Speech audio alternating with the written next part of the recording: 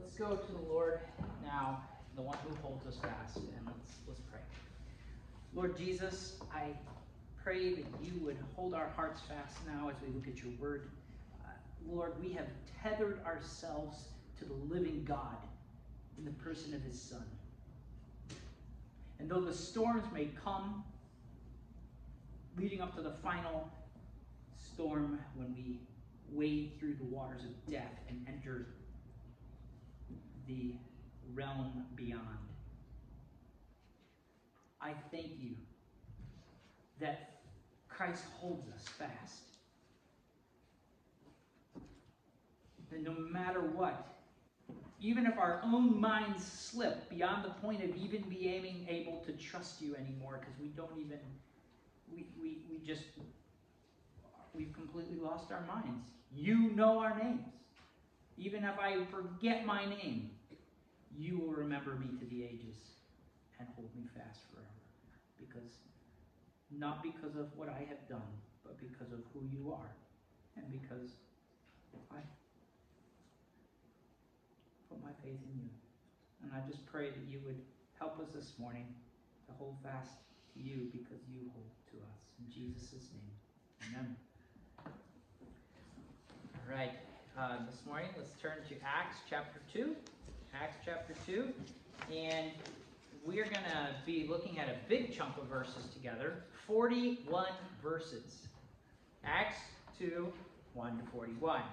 So unlike what I usually do, I'm not going to read all these verses up front and then read them again as we go through. I am going to read them as we come to them.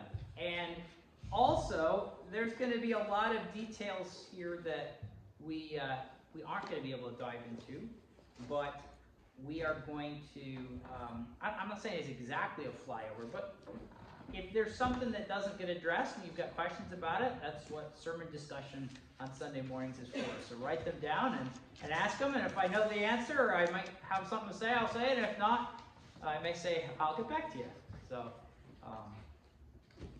with that said, I want to point out that there's going to be three main sections to these 41 verses. In verses 1 to 13, we're going to look at the Holy Spirit coming on these believers. That's the first chunk. Then Peter stands up and preaches to the crowds in verses 14 to 36. And then the third movement of these verses in 37 to 41, we'll see the crowds respond. So, big chunk of verses.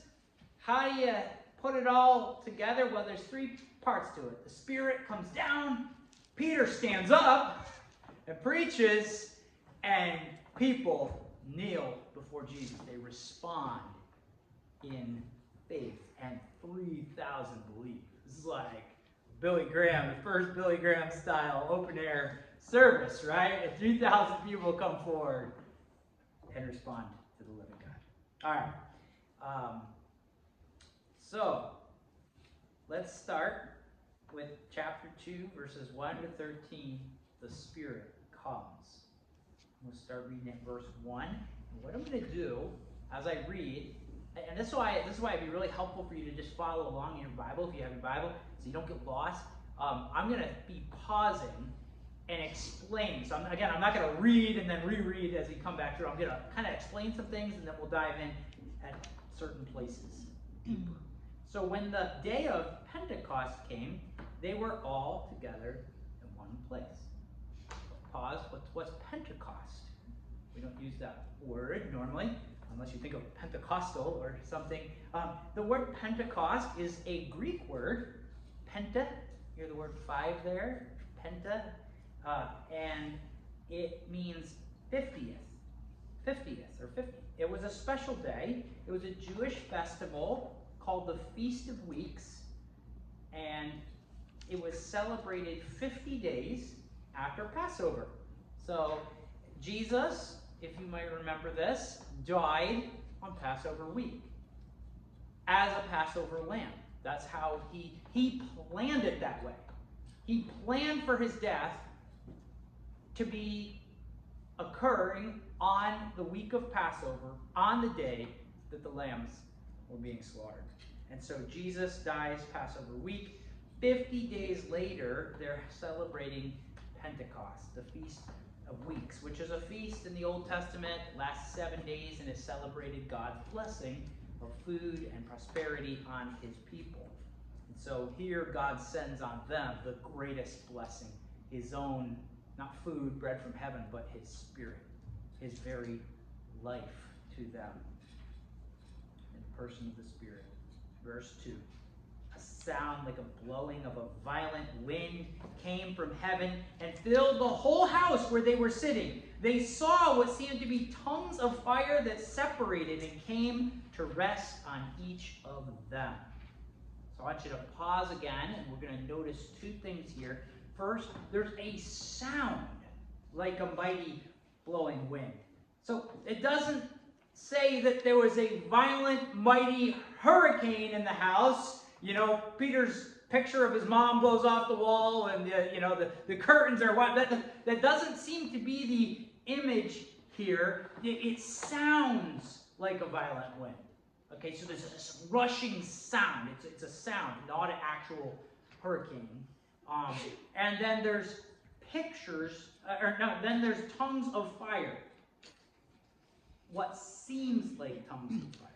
So that means that this doesn't seem to be literal flames on their heads singeing their hair. It literally says there's the appearance of fire. Why wind and fire?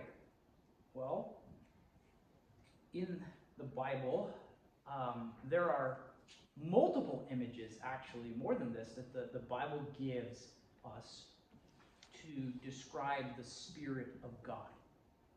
Wind, water, and fire are the three of the most common. Why? Well, God created this world to show who he was, to put himself on display. And he infused into the very fabric of creation different pictures of who he was. And so one of these is wind, okay? One of the first ones that show up in the Bible. Wind in Greek and in Hebrew is the same word as spirit, the breath of God. So the wind used here in this setting in Acts, the sound of a rushing wind, it's a symbol of the invisible, personal power of God that makes things happen, that brings life and breath to all flesh on earth. Like the way the biblical authors thought about it, you have wind inside of you. And guess what? When that wind stops, you're dead. No wind, no life. So this is a picture for us of the very life of God.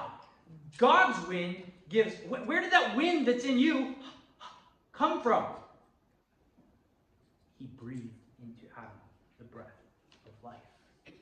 And Adam became a living being. All things have the breath of life because God is the first breather. This is the image. You see a tree blowing like this, but you don't see the wind. Jesus uses this illustration in John chapter 3. The wind blows where it will. You can't see where it comes or where it goes. That's how it is with the Spirit of God. When he saves somebody, my eyes are open. Wait, you see the results, the effects, but you don't see the wind. Wind, again, in Hebrew and Greek, both the word pneuma in Greek and the word, oh gosh, I'm forgetting the Hebrew word. Just popped right out of my head. Anyway, the word in Hebrew for spirit, ruah, the ruah of God, ruach or ruah, is the word for spirit or breath, the same word. And so wind is used as a symbol. One place that shows up most famously is Genesis 1 verse 2. God's wind, his spirit, is hovering over the waters. And God says, let there be light, and there's light, and he goes on to create the world, separating the waters for dry land to appear. And that theme goes on repeat all over the Bible. God creates life for his people through the waters by wind or spirit or breath. The flood narrative. God's wind dries up the waters so that the dry land appears. God's Exodus narrative. The wind of God goes over the waters and dries up the land, like the Genesis 1, third day drying up, so that the people of God can cross over through life. It's the idea that the wind of God brings life. That's a theme. The life-giving power of God's Spirit, his personal presence that brings life to all things. And so, wind symbolizes God's presence coming into this room, filling the room with the same power that made the waters split. This power is going to bring God's life-giving power to these early disciples. And then they see fire. Well, what about this fire?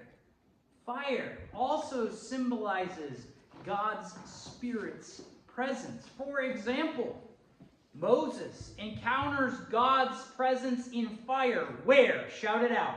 Burning bush. Burning bush. Where else? Sodom and Gomorrah. Well, the Sodom and Gomorrah, yeah, the judge of purifying fire. Fire kills, fire purifies. The Isaiah. You got purified gold ring, you put it through fire. It's another image. God's purifying power. But Mount Sinai, there's fire. God leads his people out of Egypt with a pillar of cloud by day, and then the fire in the cloud is visible only at night. It's like a cloud of smoke, fire going before them. Okay? So fire symbolizes the presence of God. We could go on, and so does water. We don't see that image here, although you do see it in the language of pouring. He's pouring out his Spirit in the book of Joel. That's like a flood language. Pouring, cleansing, washing. The Spirit cleans. The Spirit purifies. The Spirit empowers. The Spirit gives life. All these images, God created a world filled with fire, filled with water, filled with wind, so that we would be able to have mental pictures of what he's like. He could tell us these things, or he could let us taste them, see them, touch them, experience them in this physical world, so that we may know and praise him more truly for who he is.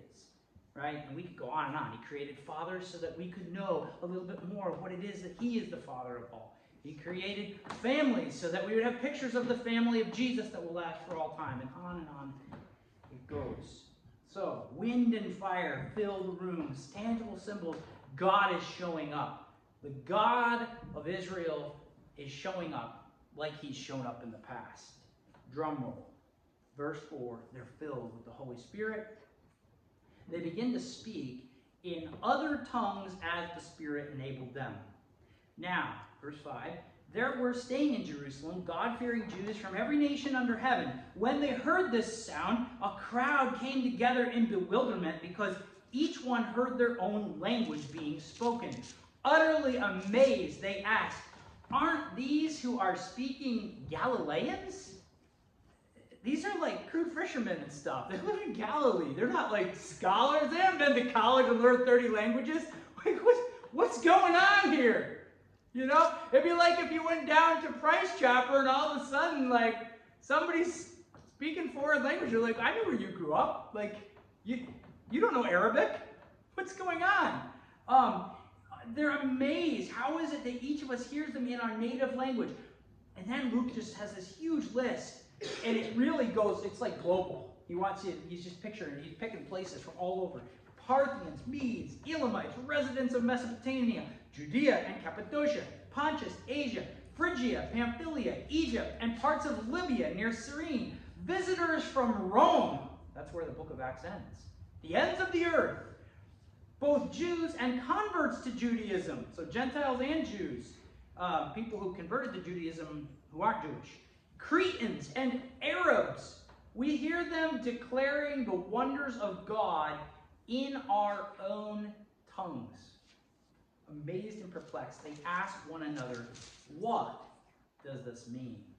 Some, however, made fun of them and said, they have had too much wine.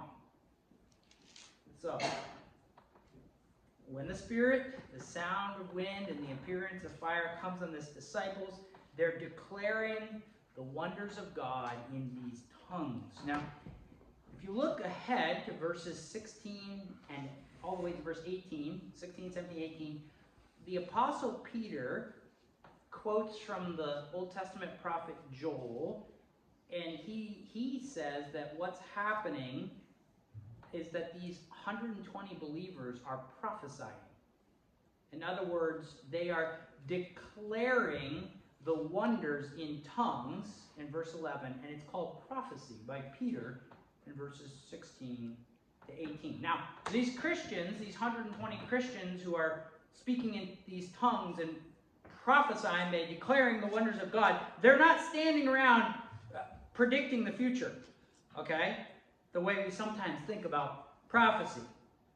As we saw a few months ago in our study of 1 Corinthians, chapters 12 to 14, prophecy is actually a much bigger concept than just declaring something that will happen in the future. Prophecy is simply, at its base level, it's declaring truth about God and His plans. Whether you're singing it, you're praying it, you're praising it, truth that comes from God and from God's Spirit.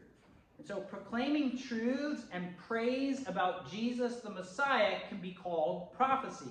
So can praising God in other tongues, as here. Luke, who's the writer of Acts that we're reading, says in his gospel, called Luke, chapter 1, verse 67, that Zechariah, the father of John the Baptist, was filled with the Holy Spirit and prophesied. And if you read Zechariah's prophecy there, most of what he's doing is just praising God. Okay? Praising God for the gift of the Messiah, Jesus. And then quoting the Old Testament. That's mostly what he does there. Celebrating the Messiah. So in Acts 2, the gift of tongues given to this group of early believers, it's lumped under the idea of prophecy. And what they're prophesying about, they're declaring the wonders of God. And he doesn't say what these wonders of God are, but any guesses what they might be declaring the wonders of God about? What's just happened? The resurrection. Yeah, Jesus has just rose from the dead. Their king has beat death. That's something to declare the wonders of God. So they're prophesying about that. Declaring the wonders of God in tongues as the Spirit has enabled. And people in Jerusalem from all over the world, they're hearing the words of the apostles in their own languages. Now, there could be at least one of at least two things going on here. Okay? And not everybody agrees on what's going on here. No surprise, right? One option is that the disciples are actually speaking these foreign languages that they've never learned. And that they know that they're speaking these foreign languages, and they can understand what they're saying. Or, I guess you could say, or maybe they don't, but they're actually speaking of actual foreign language. And the people are actually hearing them speaking this actual foreign language because they are speaking an actual foreign language. So if that's the case, then this phenomenon here that we read about in chapter 2 of speaking in tongues, it would really seem to be a different type of tongue speaking than the one that Paul talks about in Corinthians. If you remember back to the sermons through Corinthians, the tongues that are spoken there are unintelligible utterances of praise to God. Speech given by the Spirit of God for the praise of God, declaring His wonders. Speech that, if humans are suddenly able to understand it, it also requires a supernatural enabling of the Spirit to interpret. So I'm just going to read, by way of reminder, from 1 Corinthians 14, verse 2. Paul writes there about this tongue speaking in Corinthians. Anyone who speaks in a tongue does not speak to people, but to God. They're declaring, they're praising God. Indeed, no one understands them. They utter mysteries by the Spirit. That's the most basic truth about tongues. They are to God, and people don't understand them.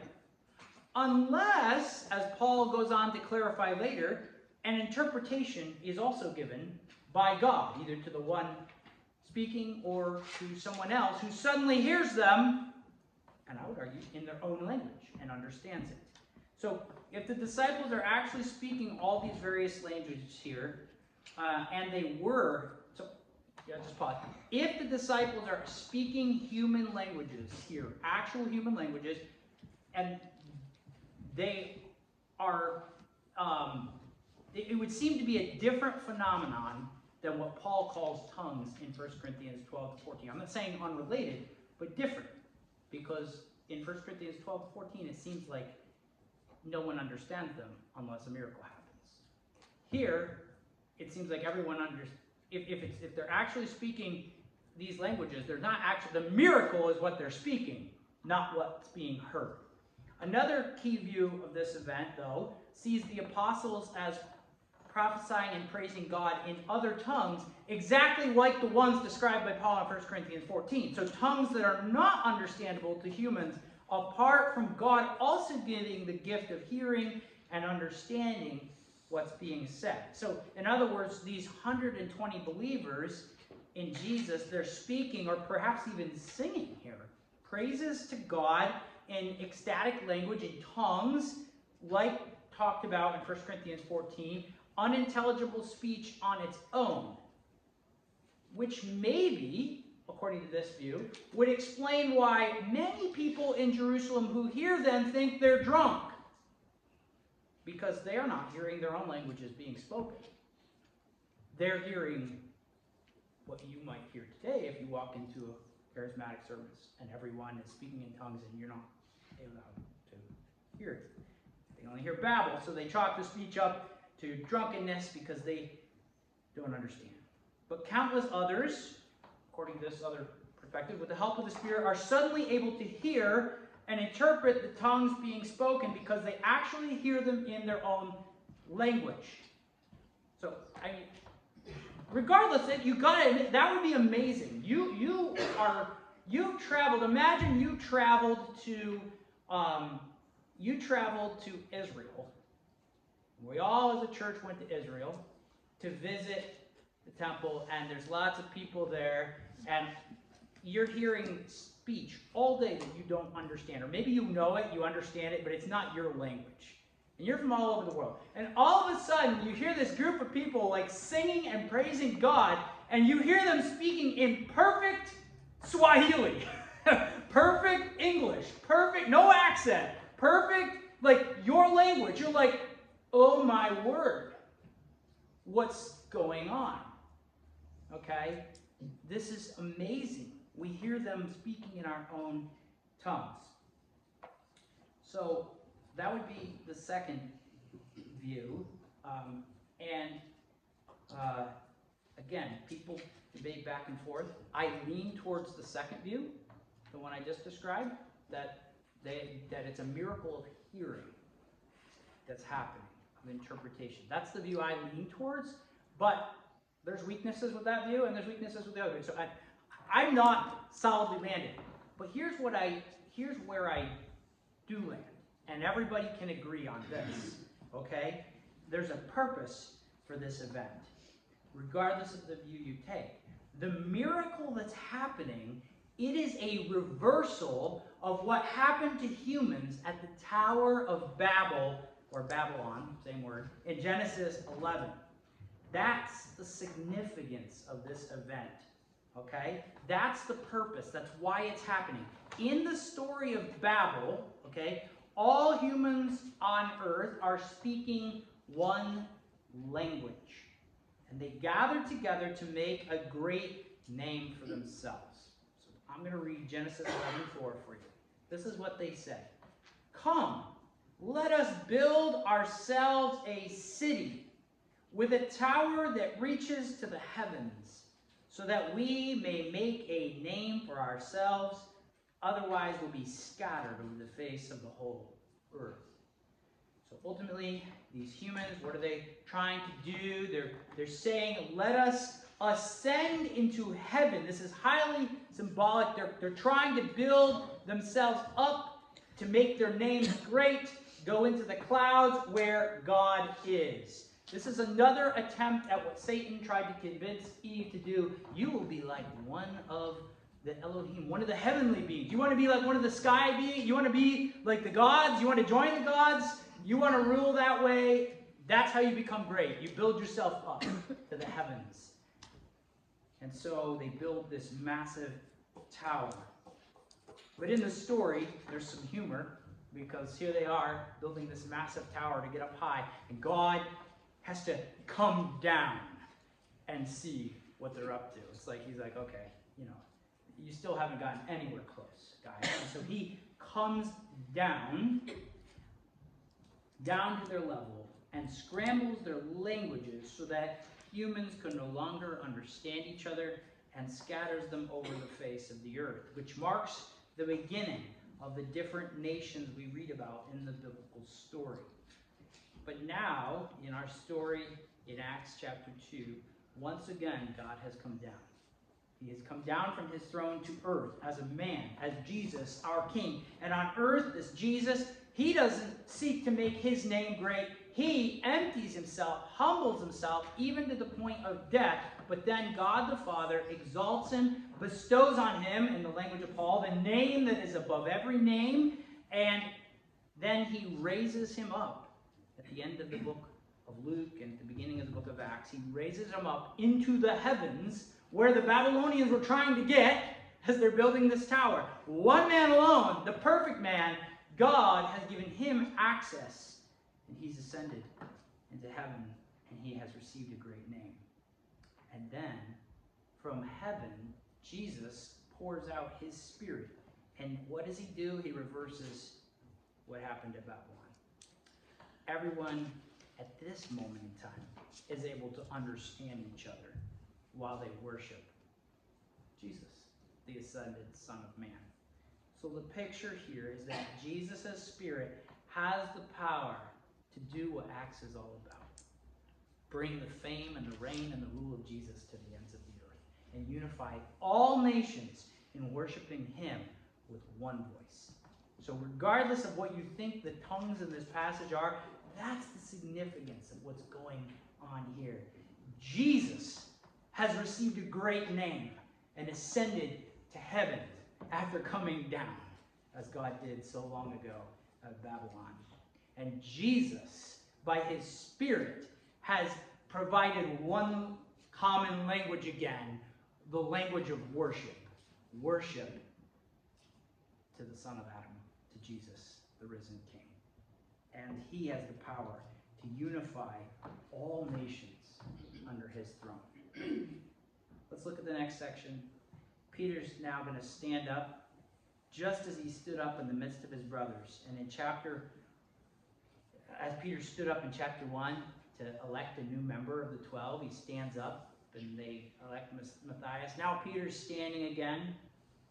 He addresses the crowd. Peter preaches, and this is verses 14 to 36.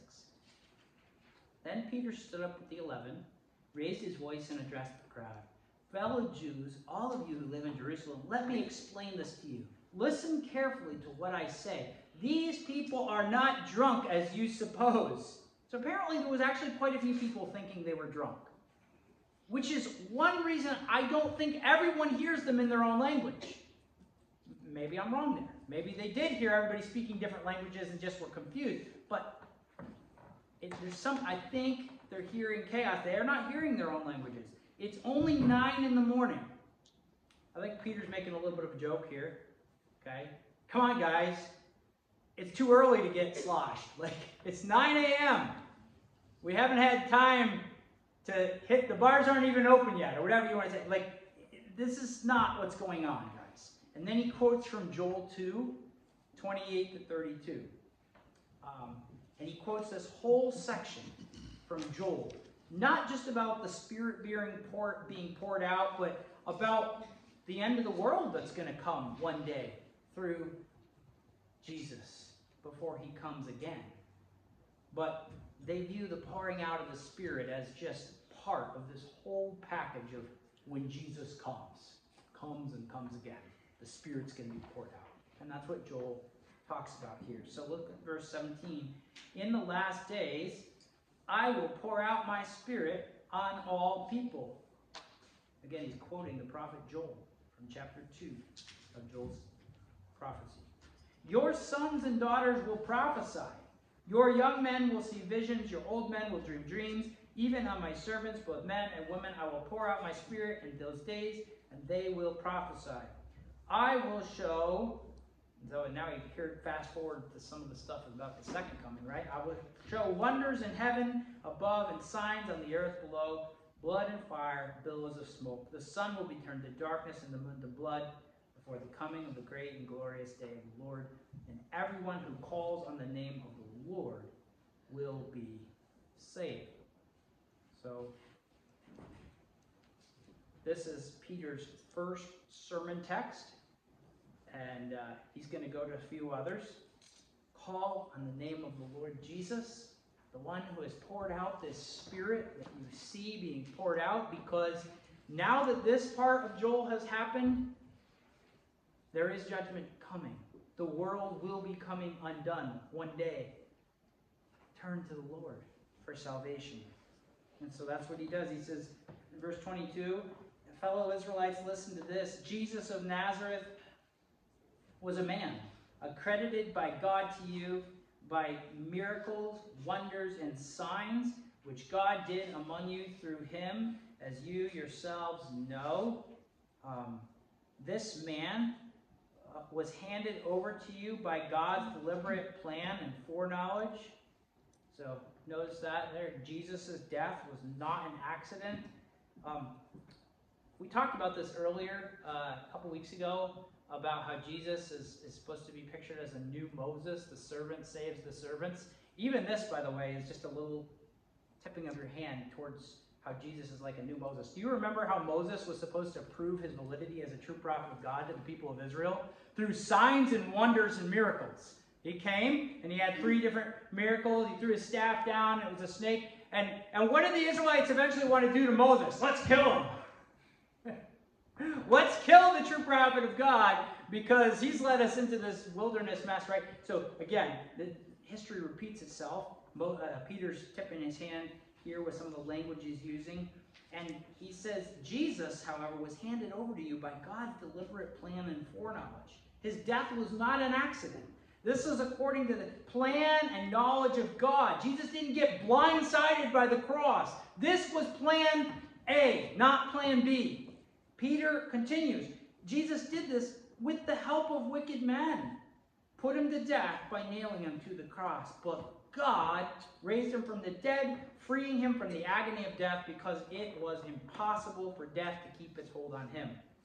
And now Peter gives some more biblical support for this. And just like we saw in chapter 1, where Peter quotes the book of Psalms in the Old Testament, the Psalms provided a pattern for Judas's betrayal and the death of Judas and the replacement of Judas by another. That pattern is all found in the book of Psalms of what happens in the life of King David. And David says, what happens to me is a pattern of what's going to happen to my son.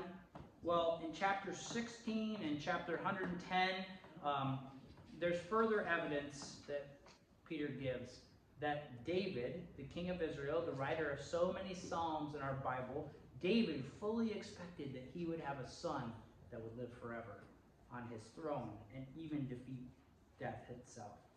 So we don't have a time to do a deep dive into these Psalms. We'll save that for when we preach the book of Psalms.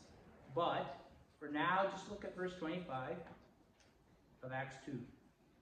David said about him, about Jesus, David said about Jesus, I saw the Lord always before me. Because he is at my right hand, I will not be shaken. Therefore my heart is glad and my tongue rejoices. My body also will rest in hope, because you will not abandon me to the realm of the dead. You will not let your Holy One see decay. You have made known to me the paths of life. You will fill me with joy in your presence. And then Peter gives his commentary in these verses. He says this in verse 29. fellow Israelites, I can tell you confidently that the patriarch David decayed. Right? He died. He was buried. His tomb is here to this day. Like, you can go see his bones, right? But he was a prophet and knew that God had promised him on oath that he would place one of his descendants on his throne. So, does anyone remember where God promised David that a forever king would sit on David's throne one day? Anyone remember where in the Old Testament God promised David, you're going to have a son who will live forever? You remember? 2 Samuel chapter 7. 2 Samuel chapter 7. Don't have time to go there. I encourage you to write it down. Read about it. 2 Samuel 7. God promises David he'll have a future king. So David knew this. And so David can speak about this Holy One who will not decay in the grave. Verse 31, Peter continues, seeing what was to come, he, David, spoke of the resurrection of the Messiah, that he was not abandoned to the realm of the dead, nor did his body see decay. God has raised this Jesus to life. We are all witnesses of it. Exalted to the right hand of God, he has received from the Father the promised Holy Spirit and has poured out what you now see and hear. For, and now Peter goes to another Psalm of David, Psalm 110. He says, David did not ascend to heaven, and yet he said, Psalm 110, the Lord said to my Lord, sit at my right hand until I make your enemies a footstool for your feet. Therefore, says Peter, let all Israel be assured of this. God has made this Jesus, whom you crucified, both Lord and Messiah. Jesus is your King and your Lord. So here, Psalm 16 and Psalm 110, they portray a son of David, someone that David even calls his Lord, as being seated at the right hand of the Father in heaven after defeating death itself. So much more could be said, but let's go on to see the response now. 3,000 believe in verses 37 to 41. When the people heard this, they were cut to the heart and said to Peter and the other apostles, brothers, what shall we do? We killed our Messiah. What should we do? Peter replied, repent and be baptized, every one of you, in the name of Jesus Christ for the forgiveness of your sins, and you will receive the gift of the Holy Spirit. The promise is for you and your children and for all who are far off, for all whom the Lord our God will call. With many other words, he warned them, and he pleaded with them, save yourselves from this corrupt generation. Those who accepted his message were baptized, and about 3,000 were added to their number that day. So I just want you to notice as we close 4 things about this sermon that are our takeaways for today. First, these first hearers of this Spirit-empowered, biblically saturated sermon, they were cut to the heart. These words they heard pierced them. They realized it was they who had cheered for Jesus' death and that they'd been in the wrong. And this being cut to the heart, having your heart pierced, it is the beginning of following Jesus for anyone. If you or I, if we are not really, truly cut to the heart about our own sins and our own failures to live the life that our Creator has called us to live, if we're not cut to the heart, broken by our sin, by our selfishness, by our pride, by our anger, by our greed, by our lust, by our susceptibility to temptations, by our bitterness towards other people and other Christians, if we are not cut to the heart, if we are not broken by our sin, we will not become true Christians, true followers of Jesus. It is the prelude to any response. You must be cut to be healed. You must be broken to be fixed by the King. You must see yourself as dead if you're going to benefit from resurrection life. Right? You come to know, I need Jesus. You don't go to the doctor if you don't think you're sick, do you? And if the doctor can't convince you that you're sick, you're not going to take the treatment that he spells out for you. You have to be convinced, I am a sinner. I am broken. I need Christ. You could spend every Sunday for the rest of your life going to church, perfect record. But if you don't see your sin and ask Jesus to forgive you for your sin, real sin, if you don't see Jesus as your Savior from it, then you're not a Christian. You don't know the Lord, the true Lord, and why he came. Sin, this process of being saved starts with being cut to the heart, right? Being convicted. And it leads to a response. You want to do something about it. You don't just grovel in misery with a broken heart. You say, what shall I do? You see that? That's what they say. Brothers, what do we do? What do I do about this? And they're told to repent. That's the second thing here. Repentance is a word that means turn. Turn. I repented of going the wrong direction and I turned. The GPS sent me the wrong way. And I have to turn. People that are truly cut to their hearts, really broken, are called turn from whatever path of living you are on that doesn't honor King Jesus. Turn and follow him. If there's anything in your life, that's the question. What do you need to turn from? Is your heart cut right now even with a conviction of something you know that is wrong? That the Spirit wants to cut out of you with the help of Jesus? Do you feel the pang of heaven's knife cutting? The voice of Jesus pricking?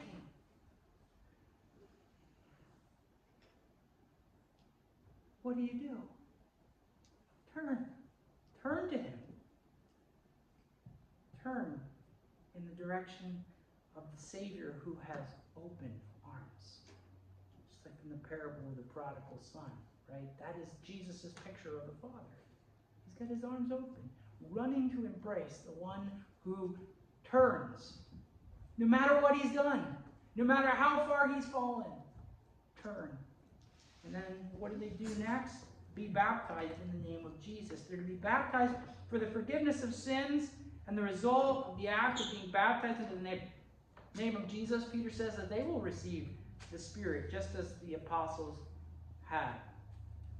It's important that we read these verses here in light of everything that the Bible says about baptism, about forgiving of sins, about receiving the Spirit. So, in other words, the act of baptism is not a work that you do to then get saved. There are many people that choose to go through the waters of baptism and they actually don't end up following Jesus or don't even really know who Jesus is, why he came, what it means to follow him. They weren't cut by their sins. They don't repent from their sins. No, water in and itself does not save. But all throughout the Bible, faith, trust in Jesus is linked in the New Testament with baptism. It takes faith to go through the waters. And so being baptized is a sign of living, breathing faith, trust in Jesus to save you from your sins. It's the first step that someone who's cut to the heart about their sin, repents from it, is called to take. All throughout the Bible. I'm not making this up. The eunuch turns to Jesus, the Ethiopian, and says, or turns to Peter, Philip, and he says, I believe, where's water? Right? We get this all through the Bible. So, I ask you, have you walked the waters with Jesus? maybe that's the first step that you need to take to following Jesus as you turn to him this morning. And the final response to Peter's sermon is that they accepted his message, and 3,000 were baptized. So I'll just end with this. The message about Jesus is a message that calls for acceptance. You receive it. You believe it. You accept that it's true, and that it's true for you. Which means the gospel message isn't a message that you can remain indifferent about or on the fence. That's rejecting it, right? Either Jesus is Lord or he's not. And his lordship is something you accept. You accept him as it's offered here, as he's offered as their king. Jesus is the death-defeating king who offers pardon and forgiveness to anyone who accepts the news that he is their king. And so I invite you right now, if you haven't accepted Jesus, really accepted him, turn to him. If your heart is cut in any way, don't quench the Spirit by going home and watching TV or numbing it or whatever. If you are cut by your sin, even as a believer, we can be cut again and again and again as the Spirit keeps turning the knife and says, pricks that conscience. No longer with condemnation for the believer, but with conscience to turn from the paths that lead to death and turn to the Jesus who gives us life. So let's go to the Lord now in prayer, and I invite you to accept the Lord Jesus if you have not. Lord, I want to say right now that I believe I'm a sinner. And that the message about Jesus first came with cutting conviction to me 26 years ago, when I first was cut to the heart as a young boy and realized I needed to turn. And so I just pray that right now your Holy Spirit would cut us in conviction about any ways that we need to turn. Turn to Jesus. Accept afresh his news that he has forgiven us, that he's coming again. And Lord, if anyone has never done this, I pray that you for the first time, that they would turn to you. And I just pray this in Jesus' name. Amen.